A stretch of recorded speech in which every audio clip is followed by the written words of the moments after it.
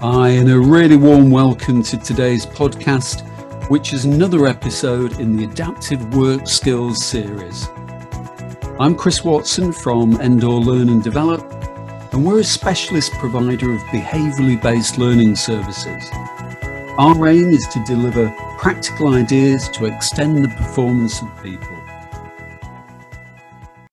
If you ask people, can they identify their top goals and priorities?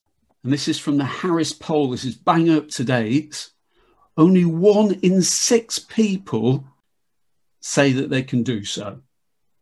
And if it's goals that we work on to achieve a given aim, and that's quite alarming, really. For the most part, I think people find the thought of goals as it kind of locks them in, it ties them in. So people don't naturally engage with enthusiasm, I think, to here's your goal, here's your target, here's your objective. But I think there are some things that can be done very easily and elegantly to maybe alter that. We've all heard about this. It's sort of day one of the management training course, but anyone just share what the acronyms for SMART goals? Is it specific, measurable, achievable, realistic, and time-bound?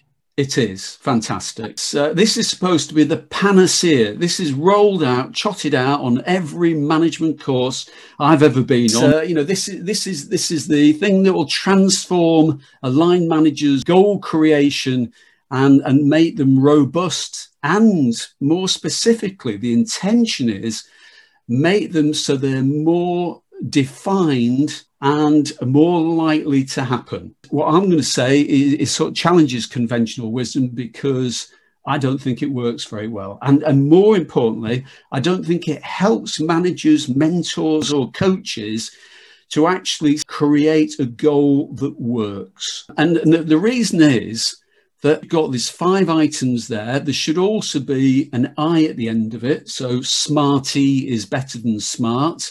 And the I is inclusive. You'll never get commitment without involvement. So that's the reason for the SMARTY. But by the time you've added the I onto these goals, you've got 6 different things to remember when you're constructing them.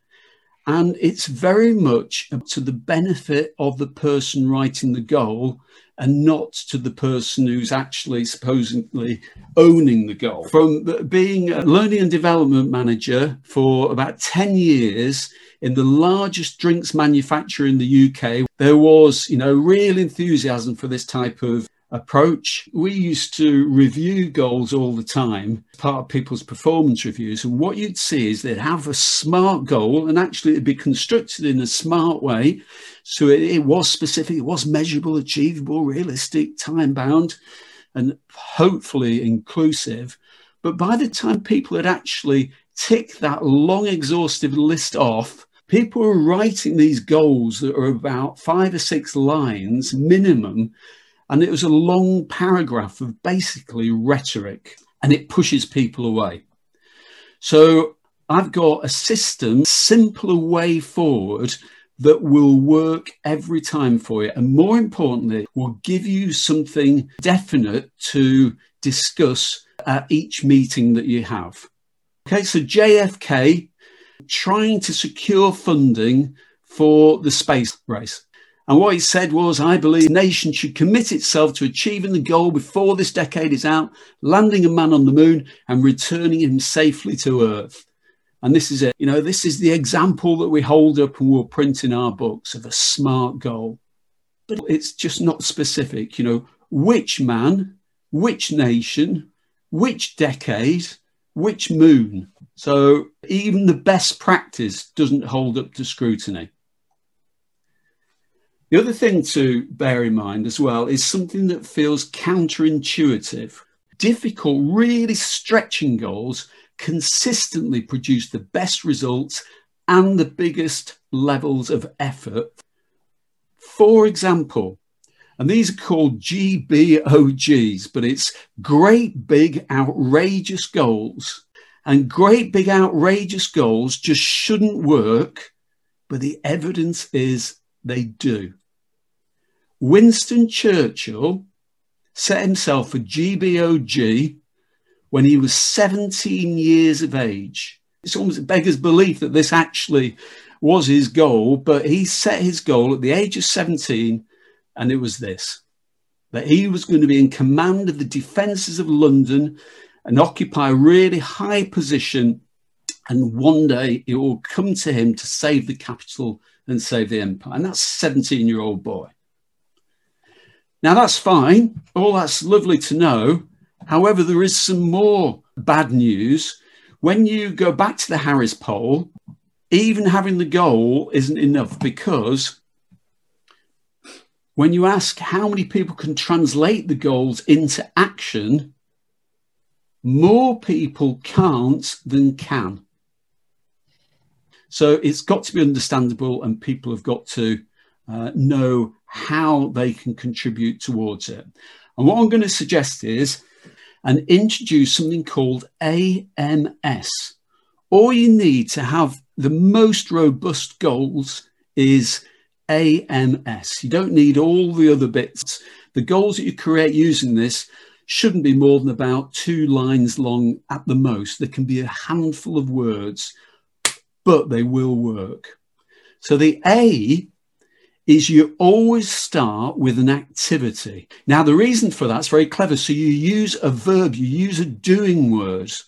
What's the activity? What's going to happen? The M is the measure and the S is the standard. And the reason is the A, the activity, is basically flagging up what needs to be done. There's instant ownership, and it's a verb, it's a doing word, so you'll know whether or not it's happened or not. The M, the measure, is how do you know it's been done? So what's the activity? How do you know it's been done? And then the S, the standard, is to what degree or what extent. So you can just shape it a little bit more. And that's all you need. As long as any goal has got an A, an M and an S, it will potentially work as long as you've got the commitment of that person sat in front of you. For example, verb words, you will create, you will design, you will produce, you will monitor, you will organize, you will represent, you will collate, you will introduce, you will increase. These are all words, doing words, that something happens as a result of them. Now, how can we relate this even more to your role? Someone in your group wants to be known as the most purposeful and productive employee. And they know they're not at the moment. But wow, fantastic. What an aspirational goal. And the reason is because we can now start to chop this up a little bit, and we can talk about what are the component parts for you of being purposeful and productive. What does a productive employee do? What do they look like? What does a purposeful person do? Well, they're focused. They are really effective in terms of sort of managing tasks and managing their personal performance. Time management might come into that. They're resilient. They handle stress well. Now, straight away, we've got 4 big chunky themes there. Let's start with time management. Previously, what you might get when you're talking to someone about time management, the manager might say, well, actually, the supervisor does need to make better use of their time. And so you get these horrible, horrible goals that will appear on performance reviews. They will say things like, yeah, you need to be improving your time management. Where is the activity? Yeah, where is the measure? Where is the standard? And it's about what the line manager wants. It's not about the value for the person sat in front of you.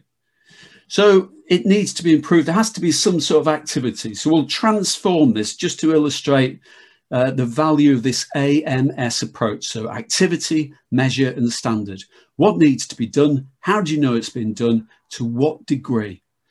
So someone's tried to improve this, asked why they need to better use of their time. It's because they're always sat in the office and we need them communicating more. So in that case, line supervisors spend more time organising briefing of staff, less on day-to-day admin. Okay, you're kind of getting towards an activity now, but there's no measure and there's no standard. Then this becomes a bit clearer. Nick to conduct a 30-minute team briefing every Monday at 8 o'clock with defined action points recorded and shared. The activity is the team briefing. The measure, how do you know it's been done, is because it's weekly at a defined time and there are action points and they're recorded and shared. So that's the standard that's expected. It's not complex. It doesn't have to be. And that's 15 words, something like that.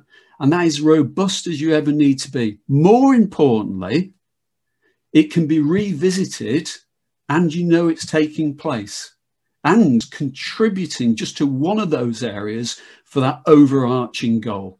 Line managers really like it because they know the importance of goals, but most of us, and I include myself, if you haven't got some sort of framework or some sort of model other than the SMART, because SMART is good for ticking whether or not all the elements are in there, but what it doesn't do is help people to construct goals.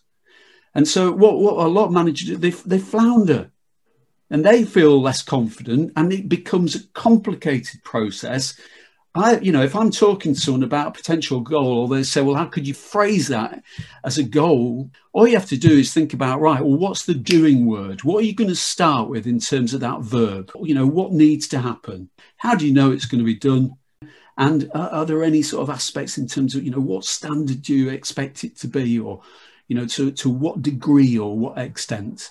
And if you just pass that to the other person, they're creating their goals as well.